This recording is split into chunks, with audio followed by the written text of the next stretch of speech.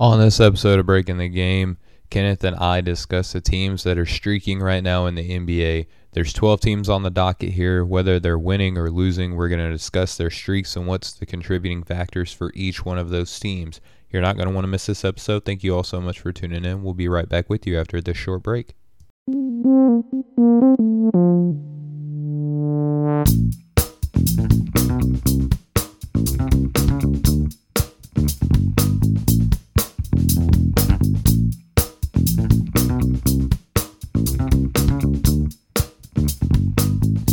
Hey, what's going on, everybody? Welcome to another episode of the Breaking the Game show here on the Nothing But Net channel on Dash Radio.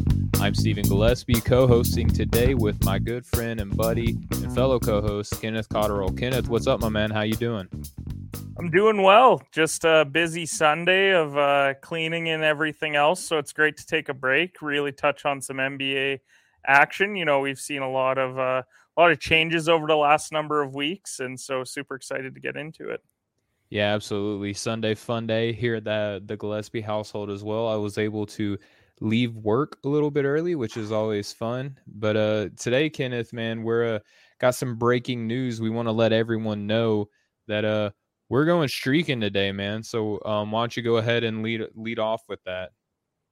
Well, how can you not? I mean, are we streaking through the quad? Like what are we doing? No. So we're talking about the NBA teams that have been on winning streaks and losing streaks. And, you know, some of those streaks might have ended just recently, but some of them might also still be ongoing. And so we want to highlight the teams that have either started really strongly for a significant stretch of time, or the teams that have struggled over a significant stretch as well. So that's what we're going to get into here today, talking about those teams that have either really played well or have gone through some tougher times.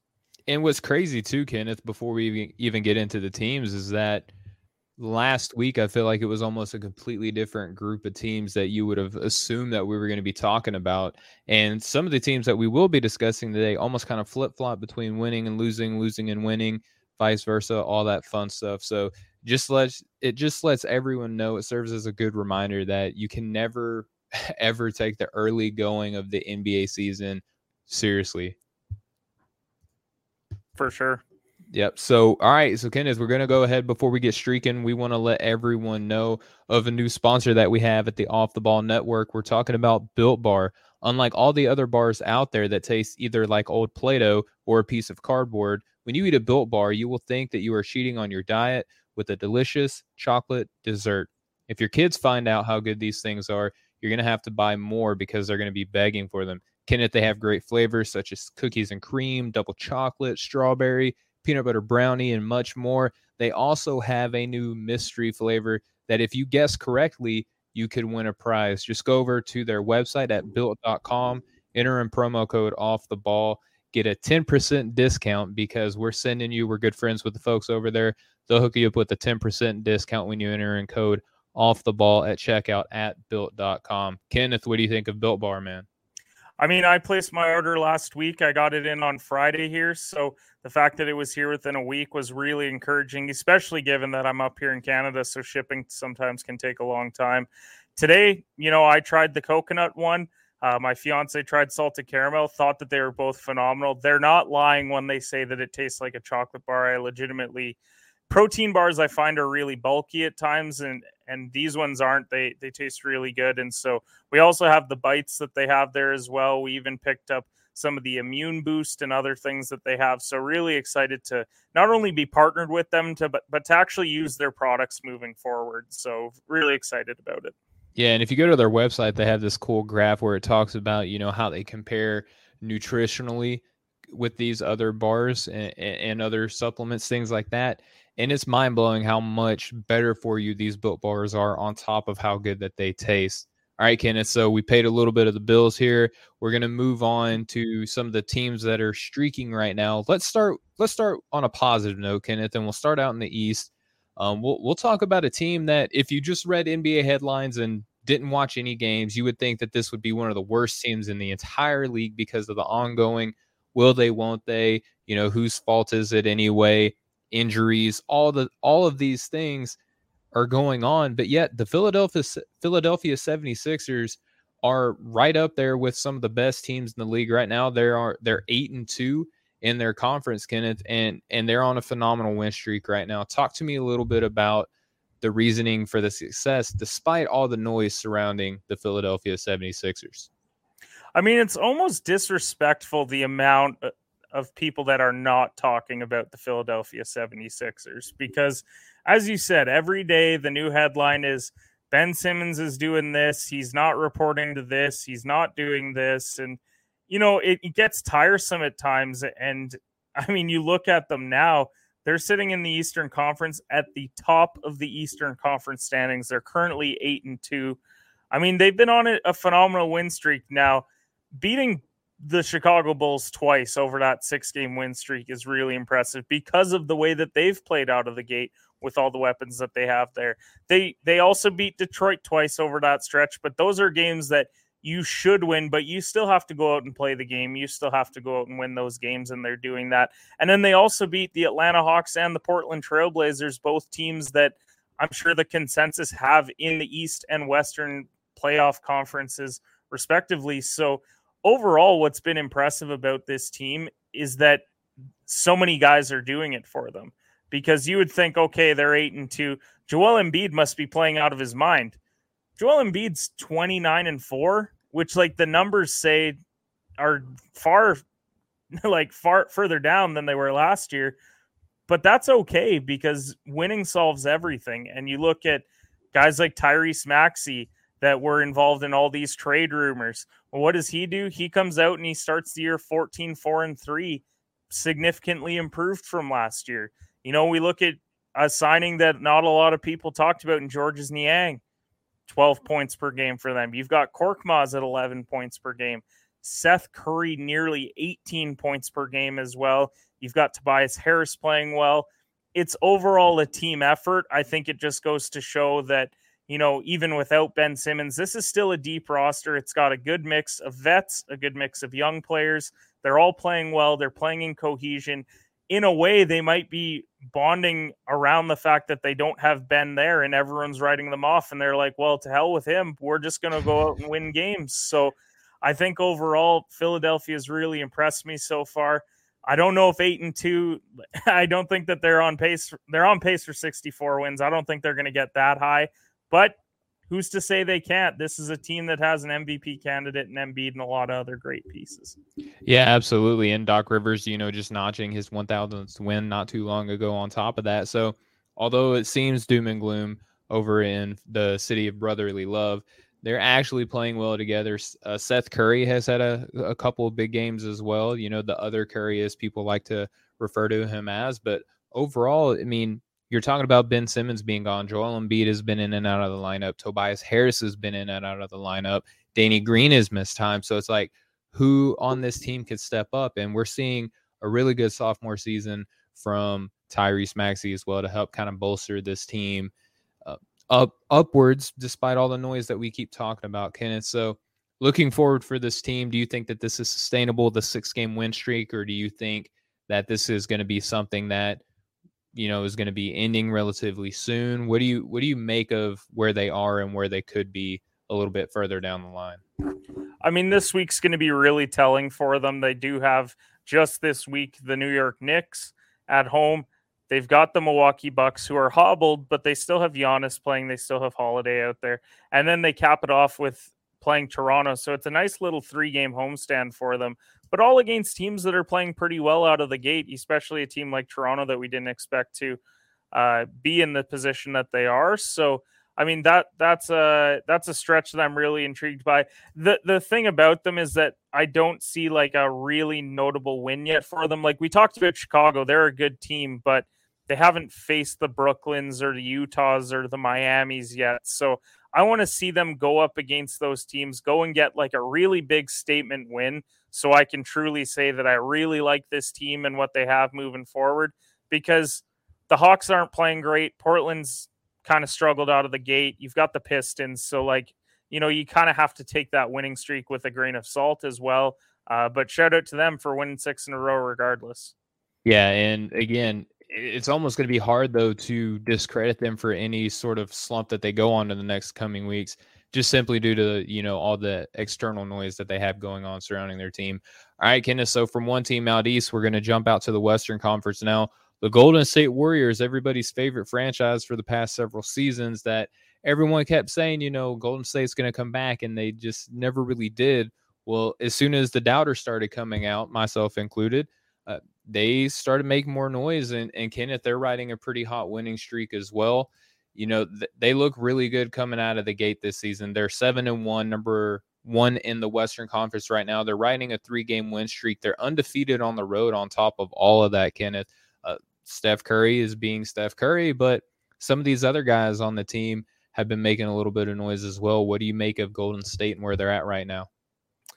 I mean, if Philadelphia is the team out east that you have to take with a grain of salt, I think you have to do the same with Golden State. Not to discredit them at all. They're 7-1 to start the year. Their only loss came against Memphis, where they led most of the game, very easily could have won that game and been undefeated.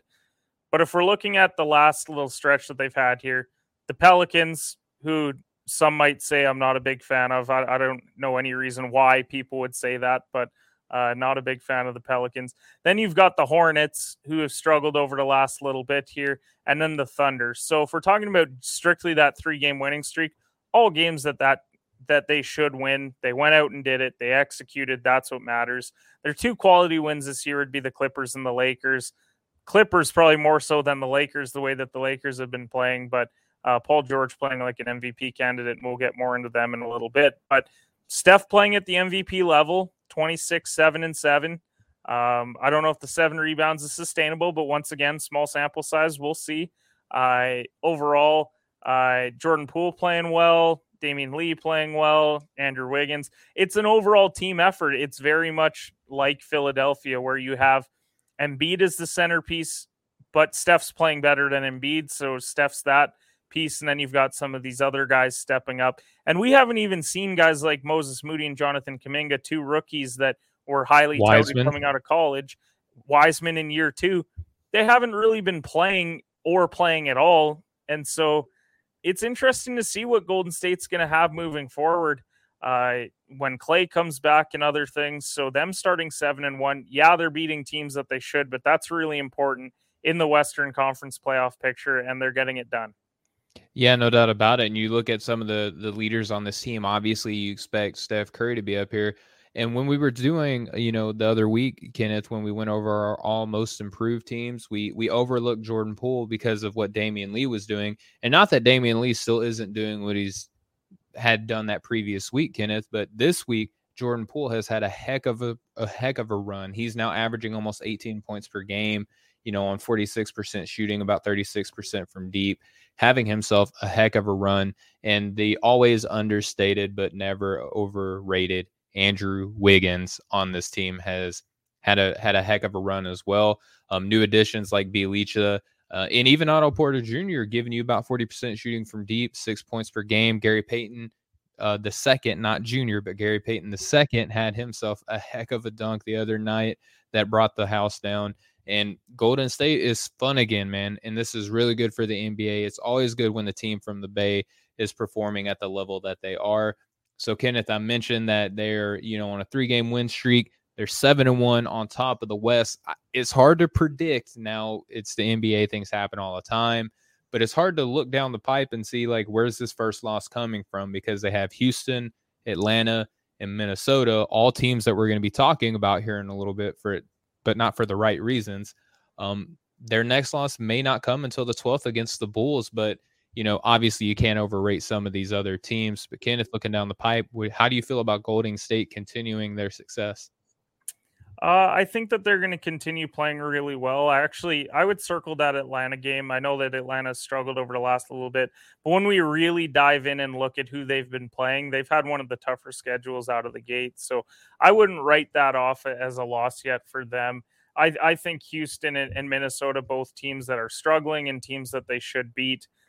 Both of those games are also going to be at home. They're in the middle of a big homestand here. So once we start to get into the following week where you have to go on the road to Charlotte, to Brooklyn, to a Cleveland team that's playing well, I think that's when you can start to see some losses because, yes, they do have an undefeated road record, but at some point that's going to come to an end, and they do have to play some tough teams here coming up. So I think they'll lose one over the next week or so before we meet here next Sunday to talk about it once again.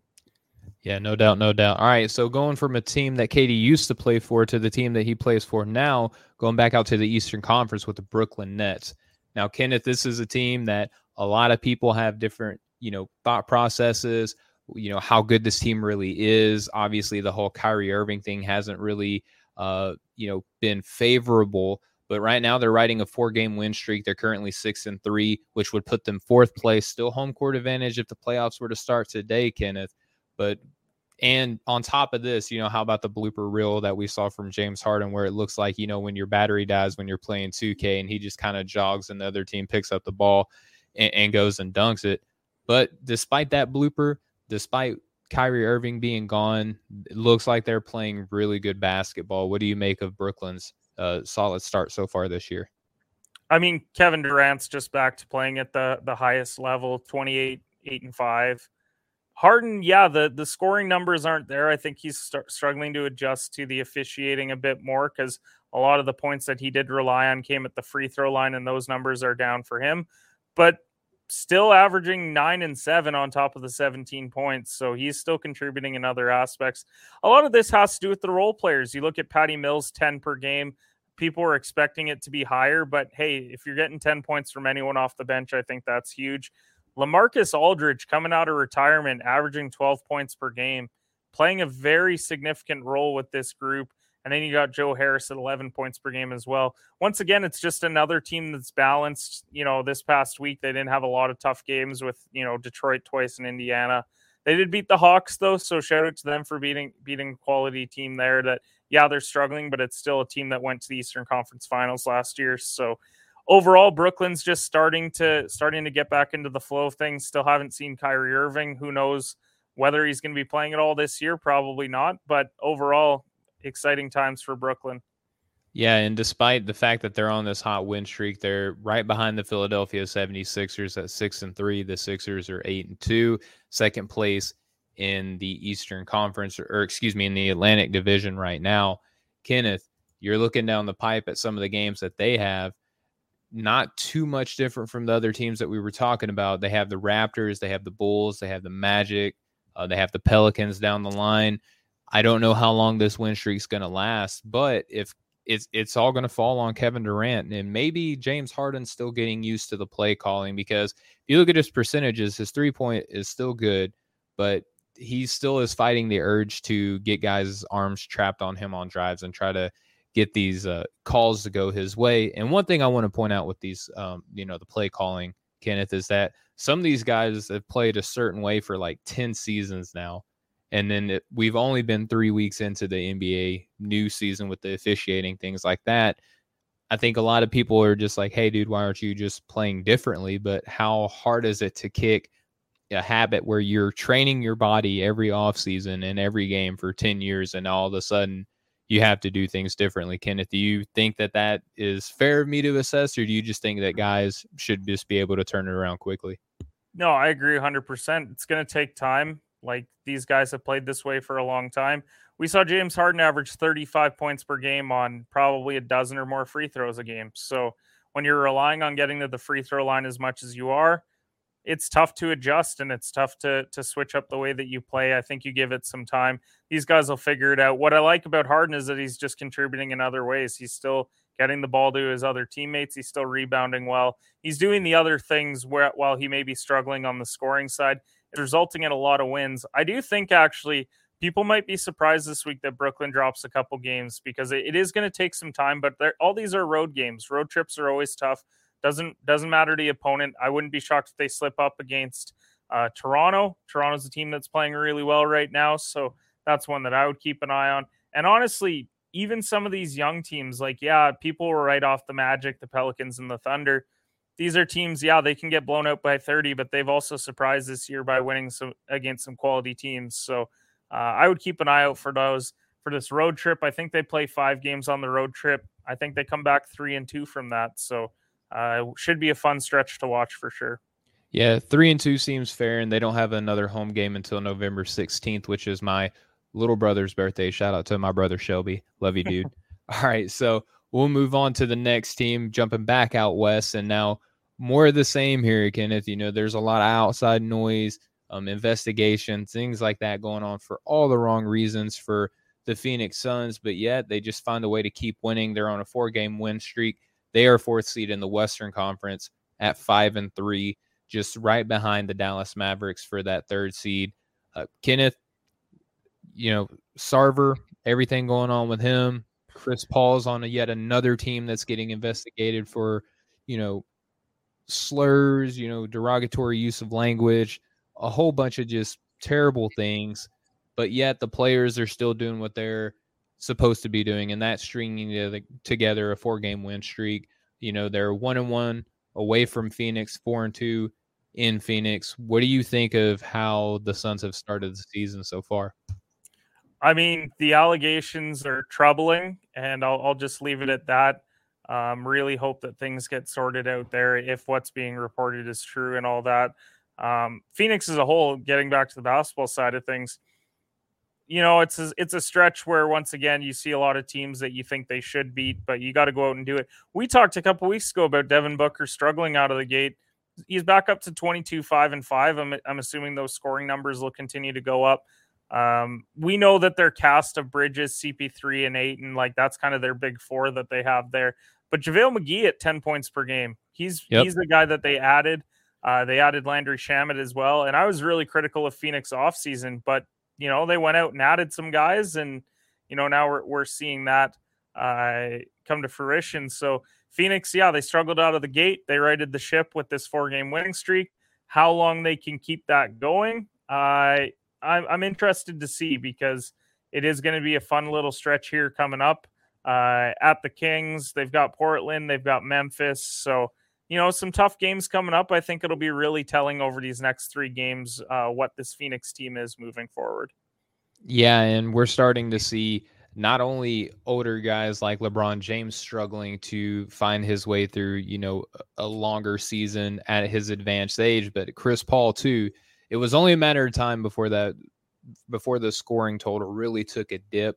Not saying that you're going to expect to see him do what he's doing this year all year as far as point values go, but 13 points per game is not really what you want to see at a guy that is paid as much as he is. Now his impact is judged by the way that the rest of the team steps up.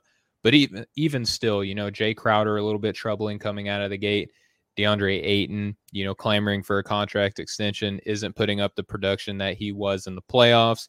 But you still get guys like Mikal Bridges, Frank Kaminsky having a pretty good year so far as well. So some of these bigs that they got, JaVale McGee, Frank Kaminsky, are stepping it up. Some of these guards like Cameron Payne are stepping back a little bit.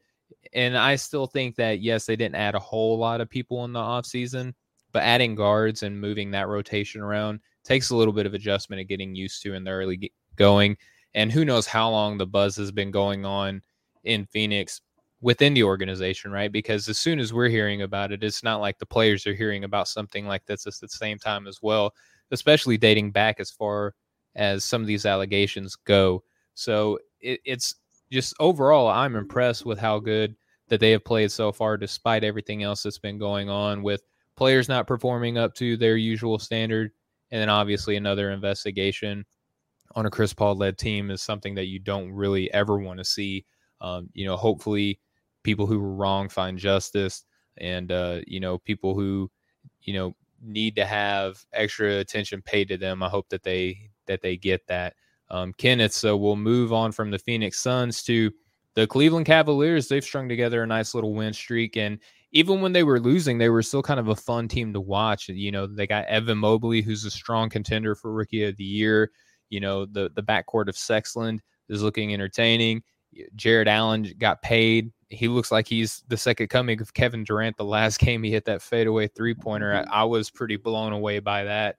Kevin Love being more of a professional this season, and I think a lot of people are appreciating that. When you have an older guy in the locker room that has a presence that he does and the experience, he's an NBA champion, when he wants to be there and he's okay with what's going on, you're looking at how that positively impacts the locker room and makes the coach's life a lot easier in Coach Bickerstaff. But they're in the middle of the pack here in the Eastern Conference, sitting at 6-4, 3-game win streak. If the playoffs were to start today, they would be the 7th seed. So what do you think about the surprising Cleveland Cavaliers, Kenneth? Cleveland was a team that, I wrote an article about the over-under win totals this year, and Cleveland was one that I took the over on because they had them kind of in the mid-30s. I thought that they were a team that could sneak into that play-in game if all went right, and at least through this small sample size they have, and I think it's depth starting to win out in Cleveland, because if you look at the last number of years in Cleveland, they've had a lot of young talent, but they haven't had any sort of bench. Like once you got past the starting five, then the bench was like, oh man, that guy's getting significant minutes. You look at it now, you've got Mobley, Allen, Sexton, Garland, Markkanen, Rubio, Love. If you could run that 7-man rotation all year, I think you have something there, because Sexton's a great scorer. Garland provides some of that secondary stuff. You've got Mobley and Allen providing some scoring as well as some much needed defense for this team. And then you get into the bench. Rubio can run the second unit really well. He's done a great job of that. You talked about Kevin Love being a professional. It's great to see, because we haven't seen that for a couple years now from old K Love. And, it's good for this franchise overall, because they gave him a lot of money, and, call it whatever you want of them overpaying him or whatever. He hadn't been a professional getting paid that contract for that franchise. So the fact that he is now doing so, I know he's dealt with some mental health stuff, and I don't want to go too far into that, because obviously mental health is a really serious issue. But overall, it's just good to see him overall out on the court, playing the game that he loves, and overall helping this team win. Because, yeah, Cleveland does. I would love to see them in the playoffs. I don't care if it's the 8th seed and they get swept. Like, it would be good for this franchise post LeBron James to see a bit of success. They've got some young pieces. They're going through the rebuild in the right way, and I think it's really showing. Yeah, I mean, if you round up Kevin Love's 9.9 points per game, they would have 8 guys in double-digit scoring. I mean, it's very fun to see.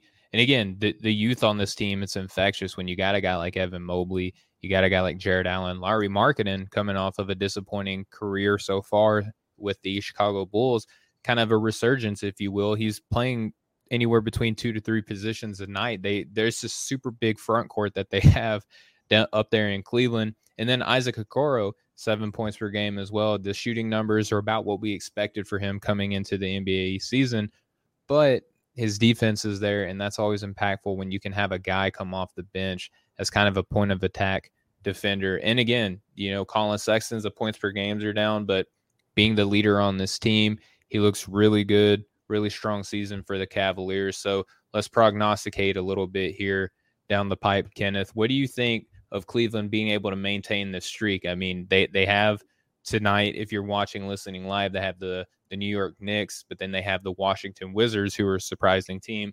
But then they have a couple more winnable games in the Detroit Pistons, the Boston Celtics, and back-to-back games.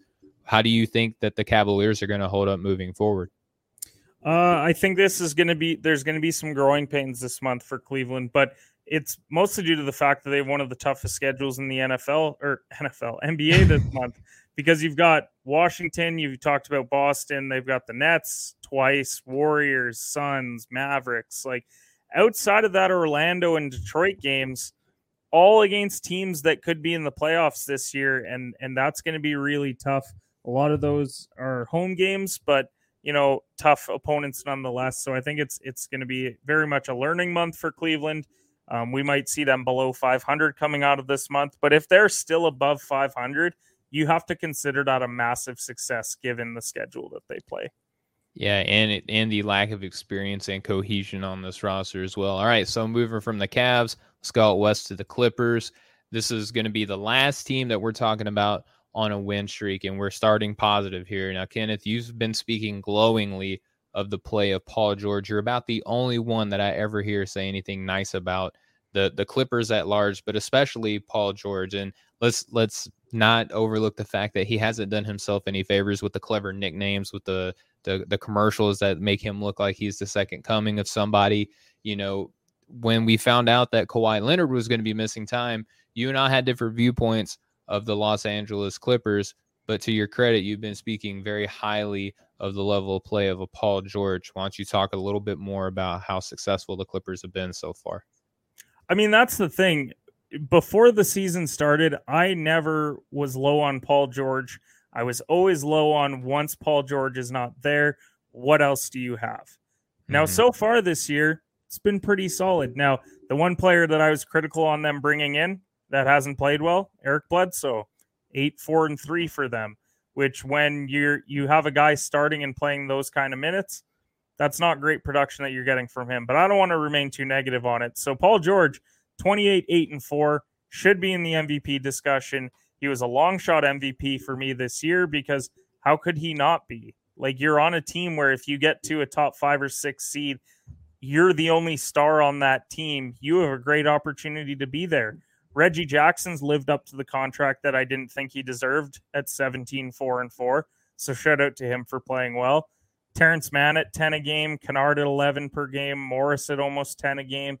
Once again, it's one of these teams where they're getting output from so many different areas that I think it's really helping them. Now, let's also be clear that their 3-game win streak, they beat Minnesota twice and they beat a struggling Charlotte team. Fair enough. So not the best competition. And I still stand by the fact that I think the Clippers will be in that play-in game as the 9 seed.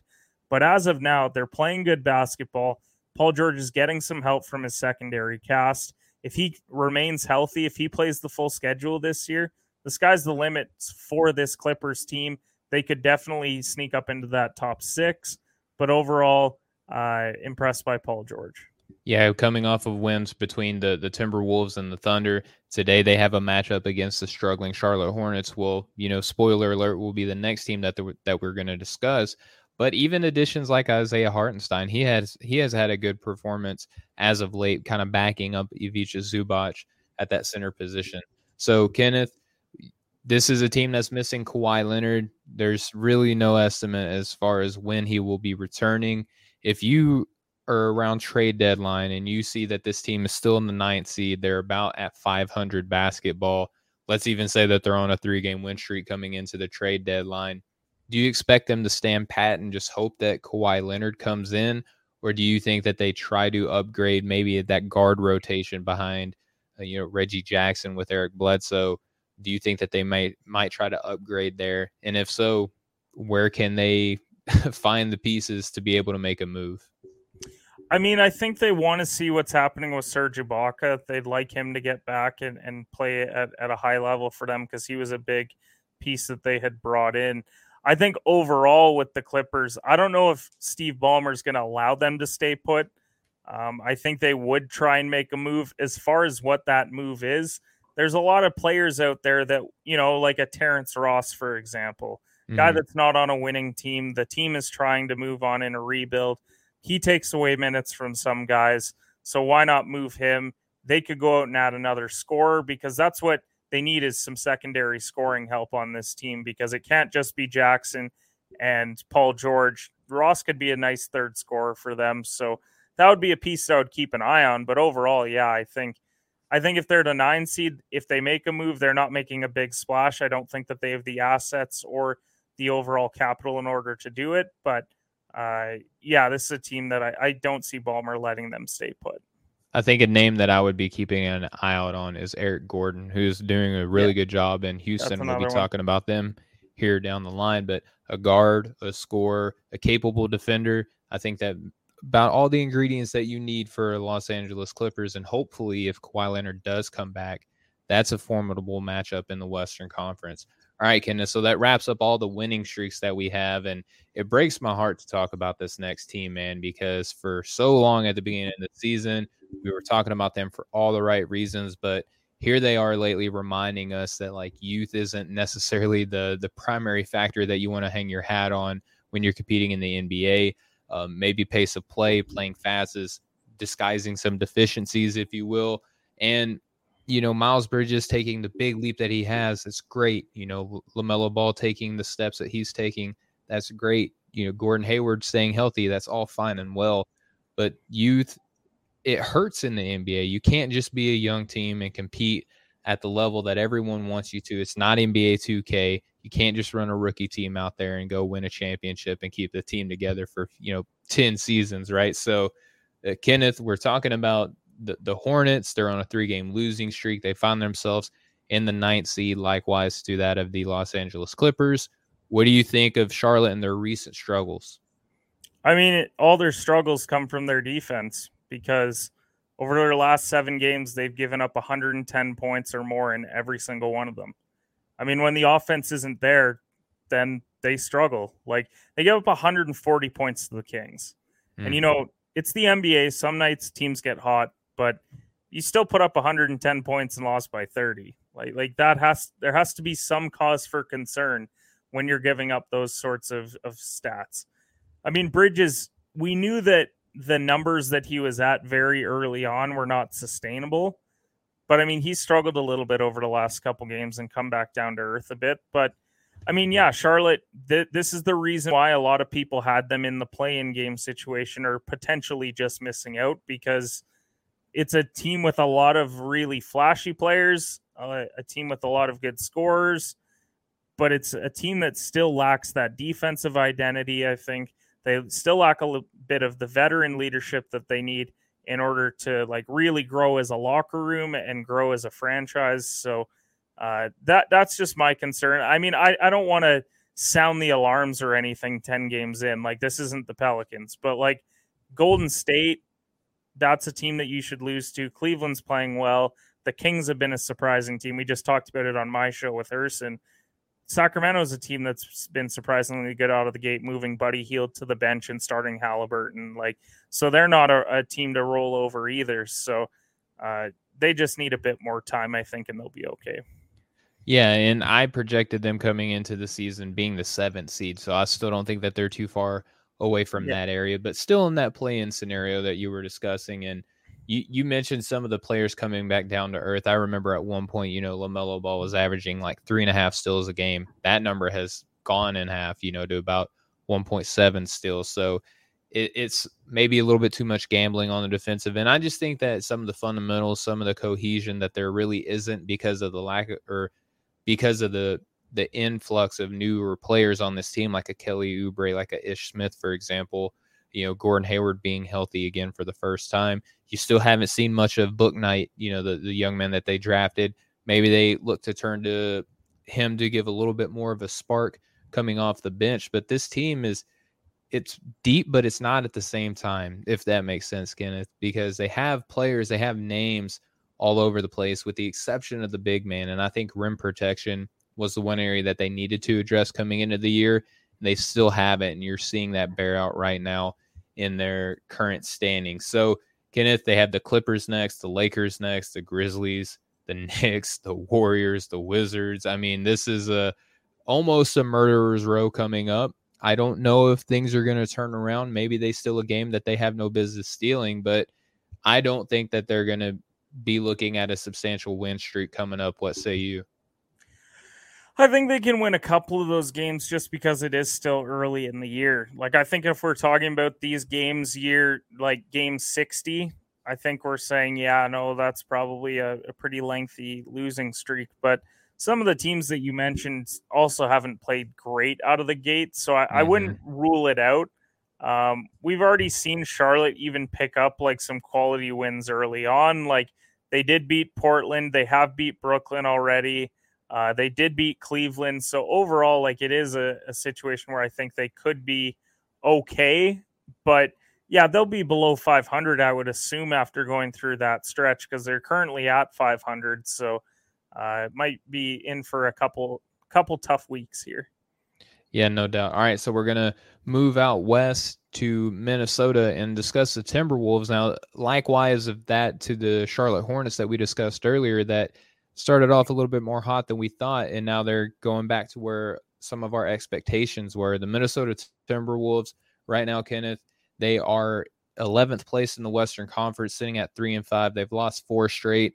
Karl Anthony Towns came out in a press conference the other day and said, hey, losing 3 straight could quickly turn into 18-20 here in Minnesota. So he is taking this little slump seriously because he's seen it before coming out of Minnesota.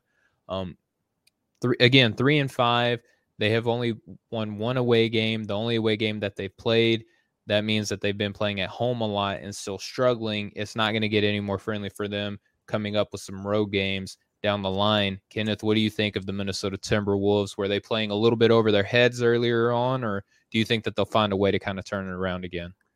I said this early on that I thought that they were playing over their heads a bit, strictly because you look at they start out 2-0, but they beat Houston and the Pelicans. They've also lost to the Pelicans, the only teams the Pelicans have beat this year. So Mm-hmm. I think that's very telling.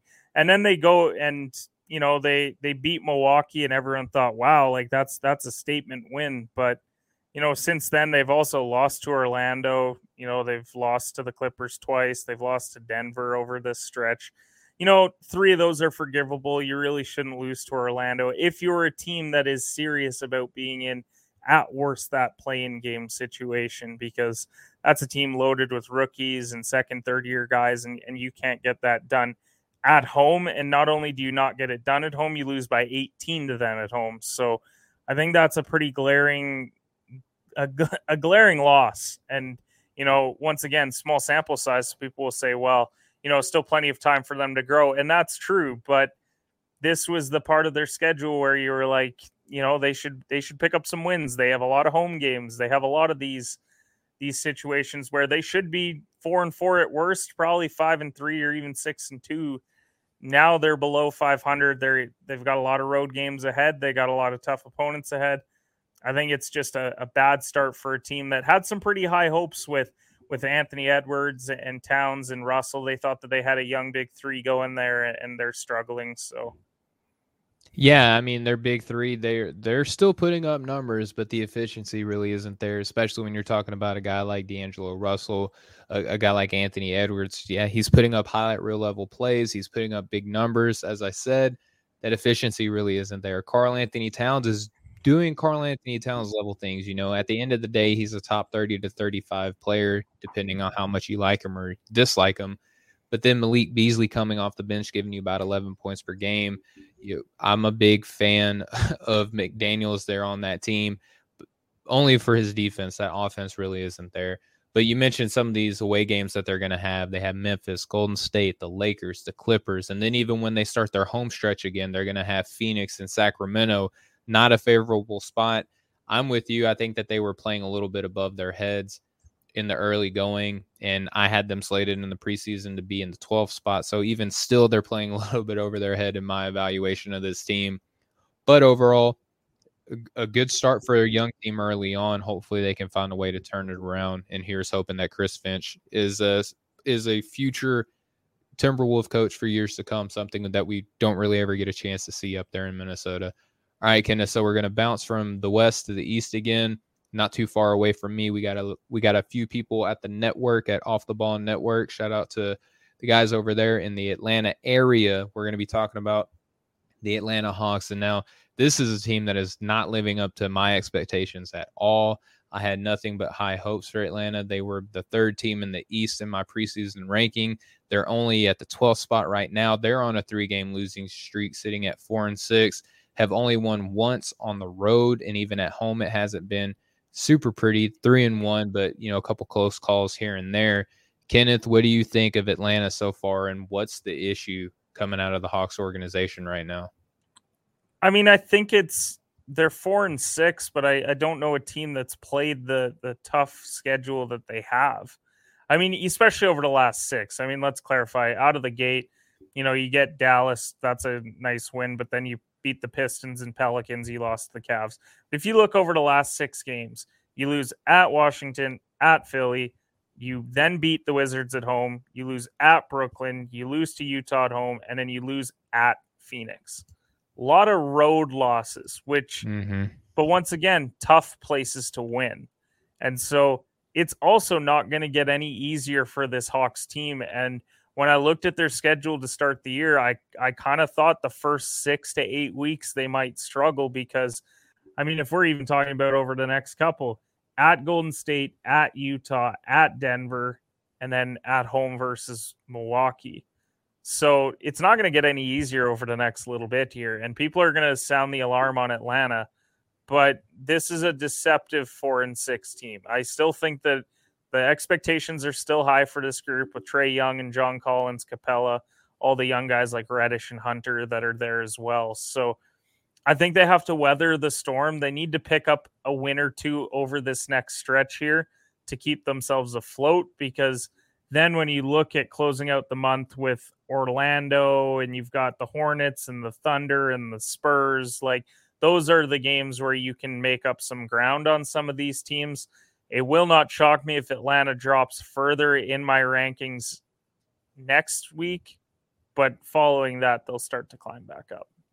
Yeah, no doubt. And you mentioned some of the games that they have coming up. They're at Golden State, they're at Utah, they're at Denver. They come home and play the Bucks, and then it gets a little bit softer. But in those tough stretches of games, you'd like to see them go maybe 3-2 and then win these games that they're supposed to absolutely pick up, and that will help their overall standings. I just find it odd to see that a team that is largely the same, that just had great success.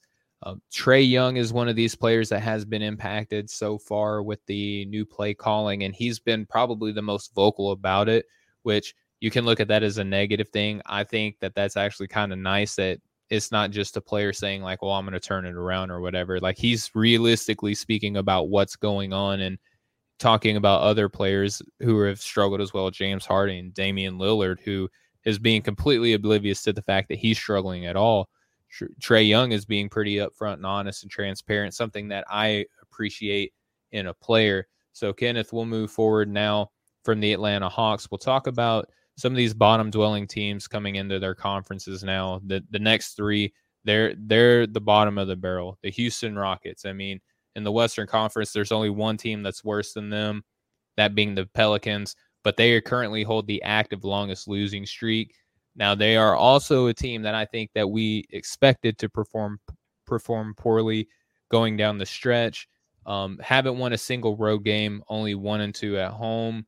A lot of rookies, not too many veterans. Eric Gordon probably won't make it on this team past the trade deadline because, let's face it, Houston loves draft picks right now. They're kind of like the little Oklahoma City right now in that aspect. But, Kenneth, rookies, chemistry, second-year NBA head coach in Steven Silas, tough Western Conference, tough division in the Western Conference.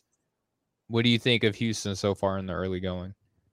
I mean, if we're talking about Atlanta having a tough schedule, like Houston's been through it the last couple weeks.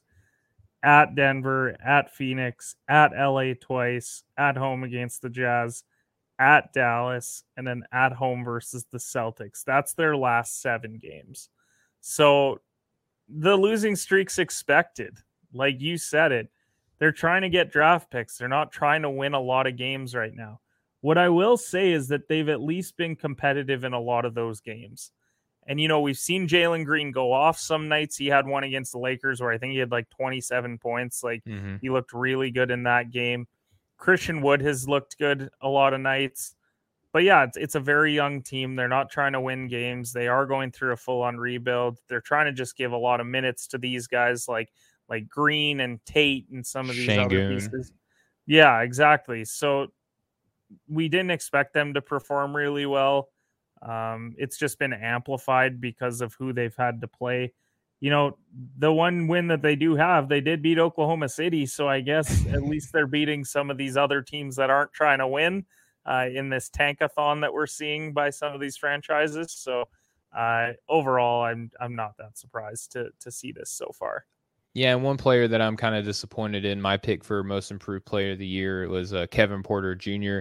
Maybe looking a little bit too, favorably upon him. Obviously, there's still plenty of time for him to pick it up, but he's only given this team about 12 points per game on 37% from the floor, 30% from deep. Not the numbers that I was anticipating him putting up. Christian Wood, like you pointed out, is still doing his thing. We already talked about Eric Gordon. Daniel Tice is giving this team a nice little veteran presence. Kenyon Martin Jr. giving the team some minutes as well. But you go down the list of names on here, and you're like, okay, this makes sense why this is the 14th seed in the Western Conference. And we'll be talking about the 15th seed coming up here soon. But I look at the schedule. I mean, they got Golden State today, Maybe they pick up a win against Detroit. We'll talk about them here in a second. The Trailblazers, Phoenix, Memphis, Oklahoma City again. So that might be a game that they can win. Maybe they just look to remain competitive. They only lost by 1 against Denver the other night. So I don't think that Houston is looking at overall wins right now this year, though, Kenneth. I think that they're looking at the development aspect and trying to groom future MVPs of the league.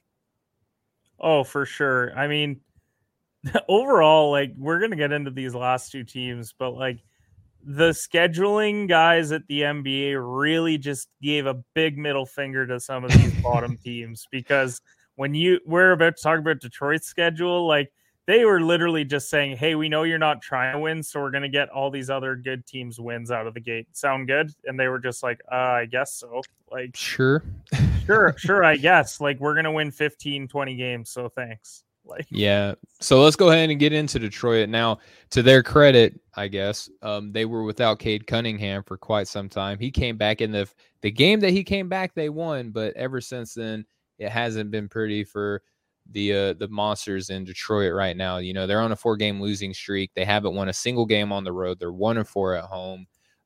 Very young, very inexperienced. They do have an experienced head coach in Dwayne Casey, and I've looked at him as a guy who has taken some of these broken pieces and done more with them than I think other coaches could do. But you know, they have a game coming up Wednesday against the Houston Rockets, the Cleveland Cavaliers, the Toronto Raptors, Sacramento Kings, Indiana Pacers, and then you start getting into some real heavy hitters in their schedule. It's not looking like the Detroit Pistons are going to be picking up a lot of wins this season anyway. Maybe they get a Paulo Banchero to play alongside a Cade Cunningham down the line, or maybe a Chet Holmgren, depending on who your flavor of upcoming NBA draft prospects are. They're probably going to be up in that mix. So, Kenneth, the Detroit Pistons, much like their NFL brothers, they're playing to your expectations right now, yeah? Yeah, I mean, I'll name the last 7 teams that they played, and I'll let you guess who they beat. Atlanta, Philly, Orlando, Brooklyn, Milwaukee, Philly, Brooklyn. I think we all know who they beat, right? Has to be Orlando. Yeah, like that's their win. And so, like, good for them. They won at home. They beat the Magic. They got blown out by the Bucks, who didn't have Middleton or Holiday or basically anyone not named Giannis. So that's pretty demoralizing to lose by 28 in a game like that. Overall, I mean, yeah, they have Cade back. He struggled shooting out of the gate. He's gonna be fine. Everyone, stop freaking out. Like 2 games into his NBA career, and there's literally people writing articles saying why Cade Cunningham was the wrong pick. Are you kidding me?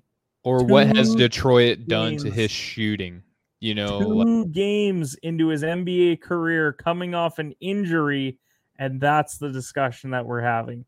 Relax, give it time. We're talking about this stretch where you get the Rockets, you get Cleveland, even later in the month, like you get like some tougher games. Like, give him some time. Like, they still have some quality pieces there as well around him. He's going to be just fine. And overall, people just need to calm down. Like, Detroit was expected to win 25 games. So just because they only have 1 win so far, they've also played a really tough schedule. Yeah, and we'll just jump right into this next team, Kenneth, to wrap up the show. The New Orleans Pelicans, pretty disappointing for the health aspect of Zion Williamson, to the overall record aspect of being dead last in their conference. You know, I don't think a whole lot of people expected them to be performing this poorly, even without Zion, you know, being 1-9, not winning a single game at home, you know, only 1 victory coming on the road. The Smoothie King Arena hasn't seen a victory. And this is some of the things that Zion Williams' family was pointing out, allegedly, right, last season, saying that he isn't going to be wanting to stay here long term. I mean, you're still getting good play out of Brandon Ingram.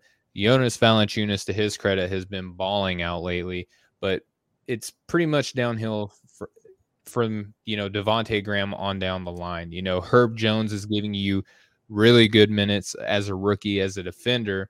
But when you start looking at, like, okay, this rookie is giving you good defense, and that's pretty much your highlight reel, maybe you need to reassess the overall composition of this team. Coach Green, first season, not looking really good at all. Sam Mitchell, I heard on, NBA radio talking about this, reminded him of his first season up in Toronto when, Vince Carter didn't want to be there anymore. And he's looked at this scenario and was like, hey, it's only going to get better from here. If I can handle this, I can handle anything. Coach Green doesn't have a favorable start to his coaching debut. What's the trouble in New Orleans? Because I know that you've talked a little bit about this, Kenneth. So I don't want to beat a dead horse here because I wrote an article about this that you can see at offtheballnetwork.com about the Pelicans. First of all, you're already the Pelicans. You're the place you play is called the Smoothie King Arena, and we're supposed to take you seriously in the NBA. And you have a franchise-altering talent that doesn't want to be there by the sounds of it. You have a GM that brought in no veterans to help out. So now we just have to watch a bunch of rookies and second-year players try and play 25 minutes a night when they're not equipped yet to do so. And so it's basically a trial by fire situation.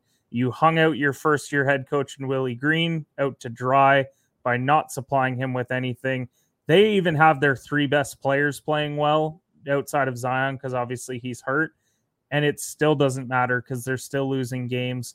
They're leading games going into the fourth and then getting their point total doubled in the fourth quarter. It's having just 40-point losses some nights too. It's too. tough to be a Pelicans fan. It's tough to think that there is hope within this organization when they have Zion, Brandon Ingram, Valanciunas, and Graham, and they've won one game. And on the road, not even at home. Fans haven't even seen a victory yet. What even needs to be said outside of that? You've got one win with those players, and there's teams with far worse that have figured out a way to win multiple games. So overall, just very disappointing.